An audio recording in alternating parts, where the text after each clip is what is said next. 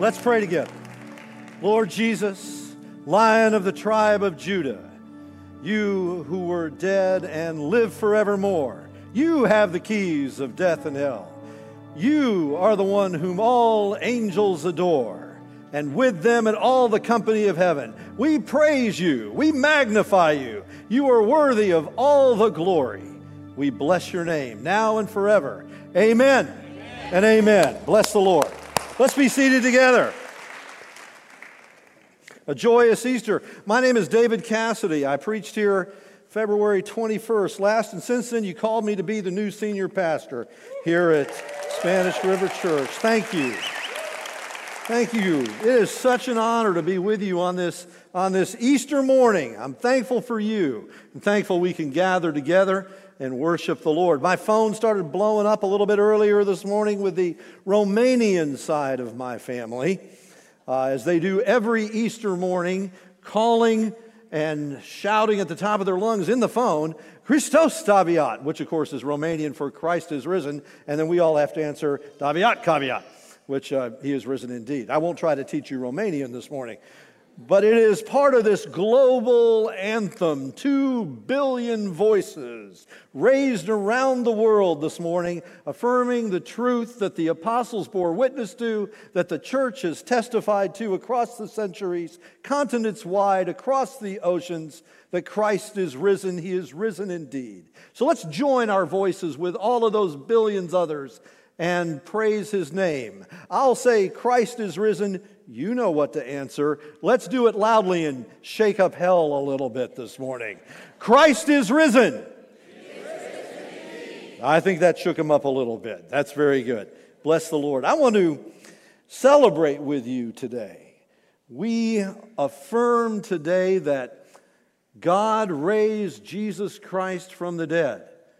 This is not something we view as a myth, but we believe it is an historical and objective, physical reality that Jesus Christ, having died for our sins on the cross and having been buried, was on the third day raised again by the power of the Holy Spirit, never to know death again because he was raised immortal. It's an utterly indifferent kind of resurrection. It means that his body was transformed and that his resurrection is a preview of coming attractions. In his resurrection, we see our own. It's a completely different kind of resurrection. Jesus raised people from the dead, but they died again. I always felt a little sorry for Lazarus, to be honest. Had to go through it all over again. But when Jesus was raised, it was because death could not hold him in its power, and he says the same Spirit that raised him from the dead gives us new life and will raise us from the dead as well. Jesus Christ was raised on the first day of the week so we could be raised on the last day of history. Thanks be to God. Amen? And when that occurred, it changed everything. It changed it all over the world, and it has gone on changing things for 2,000 years. One of the people it changed, those moments, that event in history, was a man named Peter.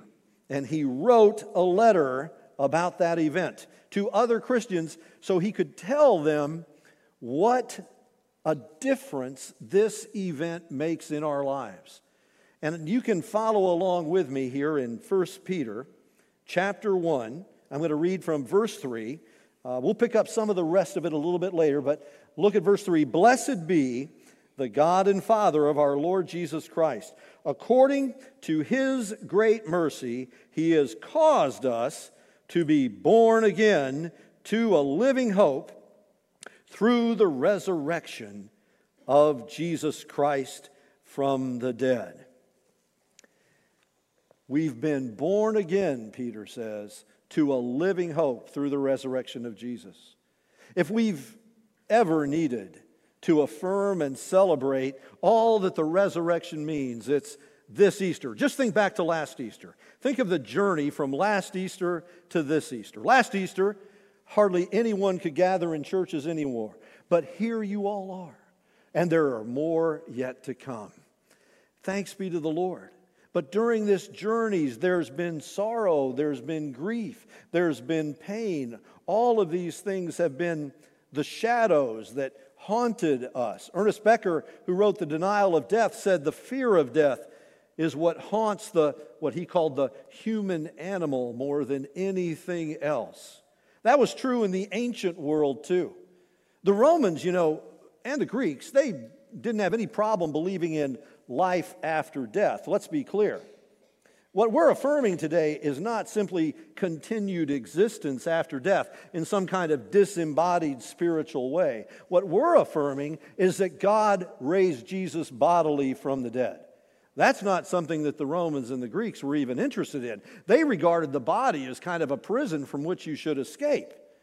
But if resurrection had occurred, if the Hebrew prophets who saw those bones you sang about a little bit earlier, rattling and shaking together and then coming alive, Ezekiel saw a valley of bones, God saw an army. When the Lord did that, when those prophecies of resurrection came to pass in Jesus Christ, that meant that the future, the resurrection, had invaded the world, had invaded the present, and was starting things all over again. A whole new kind of existence was coming into being.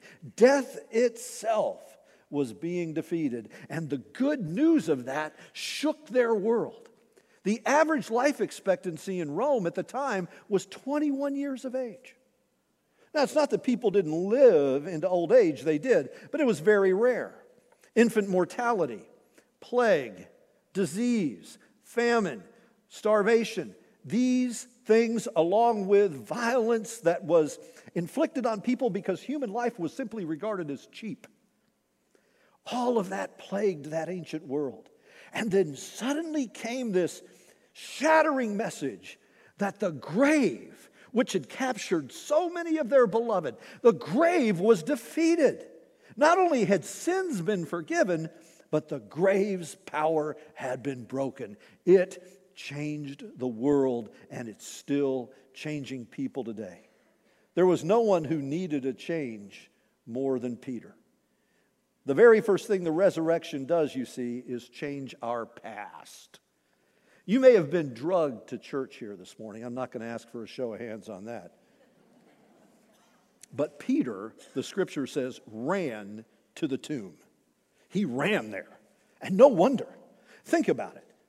Think about everything he'd just been through. His fear, his cowardice, his denials, his bravado. Oh Lord, if everybody forsakes you, I'll be with you right to the end. I'm gonna get out my sword. I'm gonna chop. He chopped that guy's ears off. He didn't chop his ear off because he was aiming for his ear. Let me tell you, he missed. He was going to be the guy who stood every test, and he collapsed under the weight of the interior infection the scriptures call our fallenness, our sin. And when it came down to it, there was betrayal, there was denial, there was fear. I don't know him. And he said it with a curse.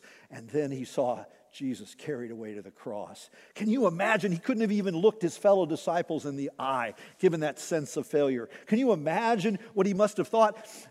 Jesus, gone, and I've utterly and completely failed him. Well, we've all had our denials. We've all had our betrayals. We've all had those moments where our interior lives collapsed under the weight of our own fallenness. If we're honest with ourselves, we know that we need a new start. There's an old proverb that says, dance like nobody's watching. But then it goes on to say, email like it'll be read in a deposition. Because here's the thing, you can clear your browser history, but who's going to clean your conscience? You see, every single one of us have a past. It's just like Peter. So what does that mean for us? What did the resurrection mean? Why did he run to the tomb? Because it changed what his death meant. He wasn't a victim. He wasn't just a victim of some great act of injustice. There was, in fact, a deeper mystery going on. Something else was taking place, the shedding of blood by the Lamb that would take away all those sinful failures.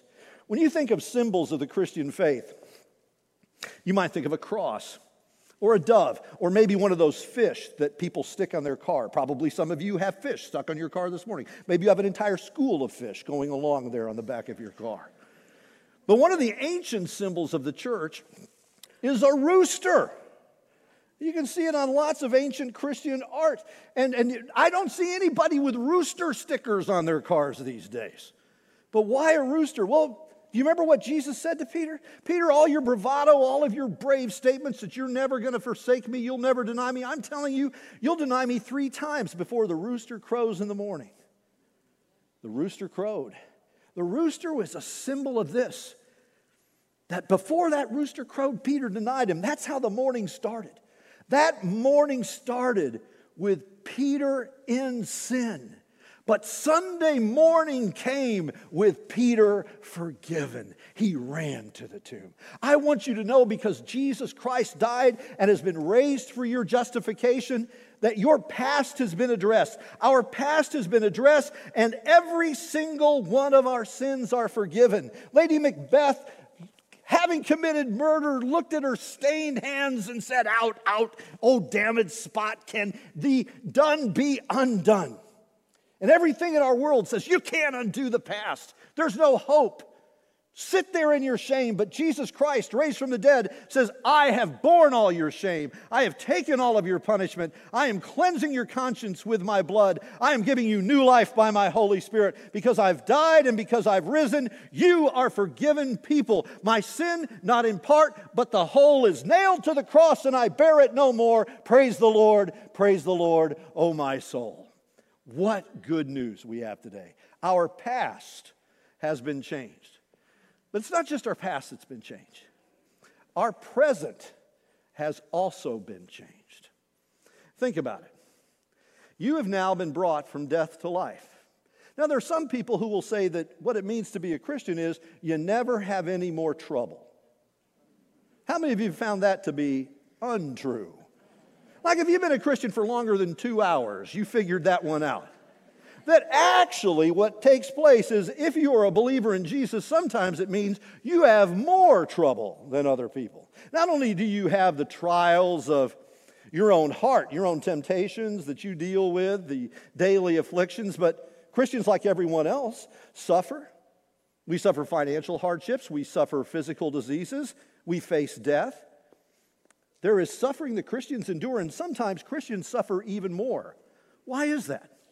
Well, Peter addresses that. Peter is writing to Christians in the first century who are themselves a suffering community of people. They are undergoing significant opposition to their fledgling faith.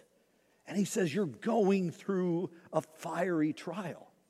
Yes, you've been moved from death to life, from the kingdom of darkness to the kingdom of light, but don't for a minute imagine that while we go through this life in the present, it means that there is nothing bad that will happen. No, in 1 Peter here, if you look at it in verses 6 and 7, he says, in this you rejoice, this new hope, this new birth that you have, though now, for a little while, if necessary, you are grieved by various trials, so that the tested genuineness of your faith, more precious than gold that perishes, though it is, here's this phrase, tested by fire, may be found to result in praise and glory and honor at the revelation of Jesus Christ. Do you see that phrase? Tested by fire. The Christian goes through tremendous testing. The Christian goes through fire. Our souls, our bodies, our families, everything we're doing is, by God's mercy, passed through these purifying places that cause us to put our trust in Him. That's God's objective in it. Of course, the enemy has a different objective. I've watched COVID and cancer kill people, but COVID and cancer try to kill faith as well. So that when people see their suffering, they go, God, what are you doing? Why are you taking me through all of this? Why are you making me endure all of this? You're not being kind to me. You're not being fair to me. When we say those kinds of things, when we think those kinds of things, we're forgetting how merciful God has been to us in Jesus in dealing with the thing which is our greatest need, the forgiveness of sins. When 4 friends lowered a paralytic down in front of Jesus, Jesus looked at that paralyzed man and he said, your sins are forgiven. He dealt with his first and greatest need. And then they grumbled and said, how does this man have power to forgive sins? And then he did the miracle of healing to show that he had the power on earth as God incarnate to forgive sins. But Jesus always deals with our first and greatest need, which is the forgiveness of our sins. He has shown us great mercy. But here's the second thing we forget. When a Christian suffers, as Peter teaches, you and I are also, in our own suffering, showing the world the sufferings of Jesus. And my friends, you and I as a church have been passing through fire over this last year. And there are people, doom and gloom prophets, who are saying that the church is finished, that it's over, that all we have in front of us is decline. But a rolled away stone tells a different story. It says something entirely different. I'm an F1, Formula One racing fan, and last year at the Bahrain Grand Prix, the last race of the season, in the first lap, about the seventh turn, a French driver named Romain Grosjean drove his car at about 140 miles an hour through a barrier. It broke the car in two. It ruptured the fuel tank. It erupted in flames, and no one thought he'd survived. No one thought anybody could survive that fire. But 45 seconds later, he stepped out alive into life. And he said he felt like he had a whole new life. I'm telling you, in this last year, the church has gone through a fire, but it is stepping through those fires in the presence of Jesus. He has been with us in it, and we're going to come out on the other side without even the smell of smoke upon us. And the best days of the church of Jesus Christ preaching the gospel here and around the world are yet before us. You and I have so much to go and live for right now. He's with us in the fire. He's with us in the trial. It changes everything about the present. He not only changes my past, born again to a living hope through the power of Jesus Christ's resurrection, with me because of the resurrection hope that I have. But having changed my present, He has also now given us a different future. In chapter 1, verses 3 through 5, he says, look at it again. You've been born again to a living hope through the resurrection of Jesus Christ from the dead. Here's the purpose of the new birth. Here's its ultimate end. To an inheritance that is imperishable. Watch these three words that describe your inheritance. Imperishable, undefiled, and unfading, kept in heaven for you, who are protected by the power of God through faith for a salvation ready to be revealed in the last time. Notice your inheritance. This is your inheritance in Jesus Christ because He's been raised from the dead. This is about your future. Now, you may have this morning some thoughts about an inheritance you have coming. I'm not going to ask whether or not you're hoping for that inheritance. That would be a little unseemly. You may be counting on that inheritance, but you know it could be adjusted. Whoever puts you in the will can take you out. But here's what God says. I've written your name in my book, and I'm not going to erase it. You have an inheritance. What I'm doing in you right now is simply the down payment through the Holy Spirit on what is ultimately going to be yours, because we don't live only for what's going on here and now. You and I, because of the resurrection of Jesus Christ, have a future. We have what he calls here a living hope. Now, when you and I use the word hope, we tend to use it about things we'd like to see happen, but we're not sure they're going to happen. Like, I hope the Cubs win the World Series. Not any response at all. Which means that I hope they don't play the Marlins in the playoffs, because that would be the death of them. They kill their Cub killers. Some of you hope that Miami University wins the national title in football. See, I thought I'd get a couple amens. I thought I would. Others of you are hoping for FSU, and still others for UCF, and some for Florida. But we all know FAU is going to win the national title. We all know. Go Owls! We all know that. So your hope is in vain. But when the Bible uses the term hope, it never uses it about something that might happen. No, it says there's something coming in the future that is rooted in an historical reality. I started by telling you the resurrection is not some myth we believe. It is a physical, tangible, objective, historical reality.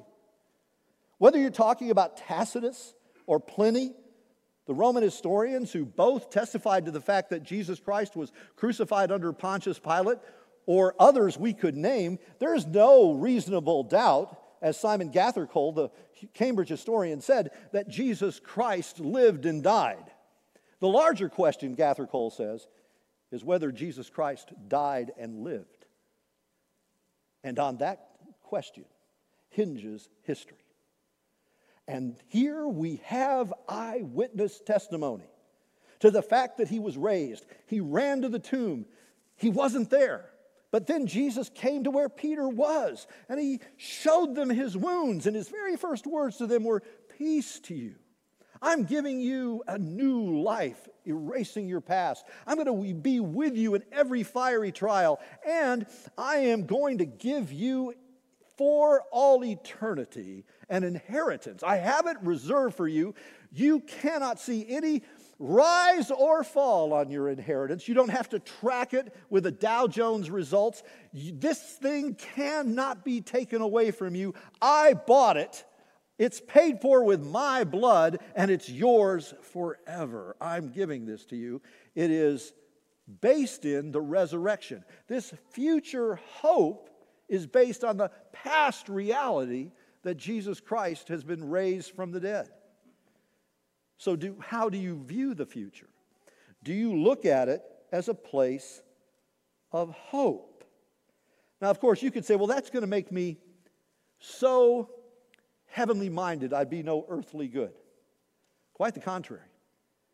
In a recent article in The Atlantic, New York pastor Tim Keller, along with his wife Kathy, talk about his diagnosis with pancreatic cancer, that death will take him sometime in the next few years. And he said the reality of that had made them go deeper on their faith, and they realized that they began to appreciate life. All the little things in life, this world is showing them precisely because they are focused on the life which is yet before them with Christ in heaven. C.S. Lewis, that wonderful literary scholar, put it this way: if you aim at earth, if you make seeking first the kingdom of this world your highest priority, all of the possessions, all the acquisitions, all of the financial prosperity you can seek, all of the affluence, all of the power, if you make the earth your aim, you will lose heaven and earth. But if you make heaven your aim, you will gain heaven with earth thrown in. Because this world is beautified by our eyes being clarified from sin and death and decay through the resurrection of Jesus Christ. This is what it means to have a living hope. For us, the future is bright because Christ has secured it for us. But what about you? Do you have that living hope? When I lived in Oxford, I used to walk every day down St. Giles Street. There was a plaque in the road, on a building there in the road. The plaque wasn't in the road. The plaque was on a building in the road on the wall. And it said, it was sort of you would see these numerous times in England, and behind the wall, somebody was buried because, they bury them in the walls and bury them in the street, burying people everywhere in England. And so here's this plaque there on the wall. I walk past it every day. And on the plaque was written an exhortation from the person who'd been buried there. It says, "Remember me as you pass by. As you are now, so once was I." Right? And then he said, "Prepare for death. You follow me." And then some clever undergrad had evangelized it by spray painting underneath it one morning when I walked past by, "To follow you, I'm not content until I know which way you went."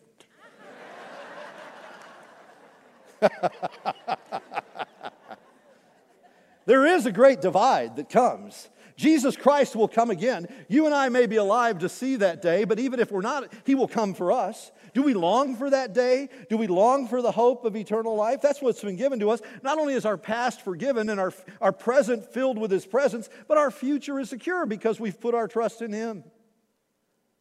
There are many people who have affirmed this. Some of the most thoughtful people you could imagine.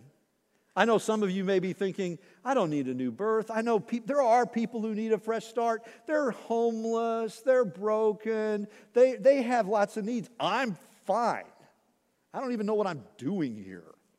Why did I come? I know there's brunch somewhere after. I guess I'll go along to church today. Okay, but I don't really need this. Christianity is a neat thing for needy people. But my 401k is in good shape, and I live in the right neighborhood, and I've got a great education, and I've got a good job. Things are solid in my life. I'm fine. How you doing? I'm doing. But did you see who Jesus said you need a new birth to? Not some guy in need. He said it to Nicodemus. Nicodemus was part of the ruling group of Jerusalem. He was extraordinarily well educated. He would have been socially elevated. He was wealthy. He was powerful. In modern terms, he was Ivy League educated. He was Wall Street wealthy. He was K Street connected. This was a guy with power. And Jesus looked at the guy who had everything and said, you need a new life. You need a new birth. Because the greatest need in every life is not physical or intellectual or volitional or sexual. The greatest need in every life is the forgiveness of sins. Because we can't cleanse ourselves. Out, damn it, spot. Who will deal with it? Can what is done be undone? And we wake up every day with the envy. We wake up every day with the anger. We wake up every day with the driving ambition. And then suddenly Jesus becomes real. And we realize we can live for what's to come. Benjamin Franklin wrote an epitaph for his tombstone. It was never used, but it's really good. And it is a great summary of this living hope that we have about the resurrection of Jesus Christ, which means not only that he's been raised from the dead and we're forgiven and he's with us, but that our resurrection is coming too. Here's how Franklin put it. The body of B. Franklin, printer, like the cover of an old book, its contents torn out and stripped of its lettering and gilding, lies here, food for worms. But the work shall not be lost, for it will, as he believed, appear once more in a new and more elegant edition, revised and corrected by the author. How many of you are looking forward to the revised and corrected edition? I'm looking forward to that. It's going to have hair. Mine will have hair. I buried 3 friends this last year, fellow elders, wonderful servants of Jesus, dear friends. I will see them again. We will be stripped of all of our imperfections. There's so many, I don't know if we'll recognize each other. But you know what? We have this hope. Because Jesus Christ has been raised from the dead, we have the knowledge that our sins are forgiven, that he's with us in every fiery trial, and that he is coming again for us, and he will make us completely new. This mortal will be swallowed up by immortality. And so, my friend, let me ask you today, have you put your trust in Jesus? You see, that's the response Peter calls for. He says here in verse 8, though you have not seen him, you love him. And though you do not see him now, you believe in him and rejoice with joy unspeakable and full of glory. Can I ask you, why did we sing? Why do you sing? And maybe this morning you didn't have a song. Maybe you don't know this joy we're talking about. You can. You can know that your conscience is clean, that your sins are forgiven. You can know that when you come to the end of your life, you're going to have eternal life. You can know, not guess, not wonder, know that he is with you in every fiery trial. How? Not by seeing him. You're not going to get this by a scientific experiment. The resurrection cannot be reproduced in a lab. You're not going to get it through philosophy. Paul said that. Roman and Greek philosophy wanted nothing to do with the resurrection. It didn't value the human body. No, you get this by believing the words of the witnesses. They were there, and they sealed their testimony with their blood. And so this morning, you are an assembled jury, which must now render a verdict. They have presented their testimony. Jesus is alive. This changes everything. And this morning, I invite you to put your life in the hands of someone who loved you so much that he died for you to forgive you. He paid that price. Who loved you so much that he rose so you could have a new life. Who loves you so much, he prayed this, Father, I desire that all those whom you have given me may be with me where I am. He wants us to be with him in glory, and he will come for us. He loves you. He doesn't want heaven without you. I don't want earth without him. Receive him this morning. Trust in Christ. You don't see him, but you believe him. Let's pray. Lord Jesus, King of kings, Lord of lords, Savior, we put our trust in you. Though we cannot see you, we believe you. We put our trust in you, Almighty Savior. Forgive our sins. Cast aside our doubts and fears, and renew in us the living hope of our inheritance in heaven. We bless your name and give you praise, O risen Savior, Lion of the tribe of Judah, destroyer of death. May your name be praised now and evermore. And all God's people said, Amen, amen and amen.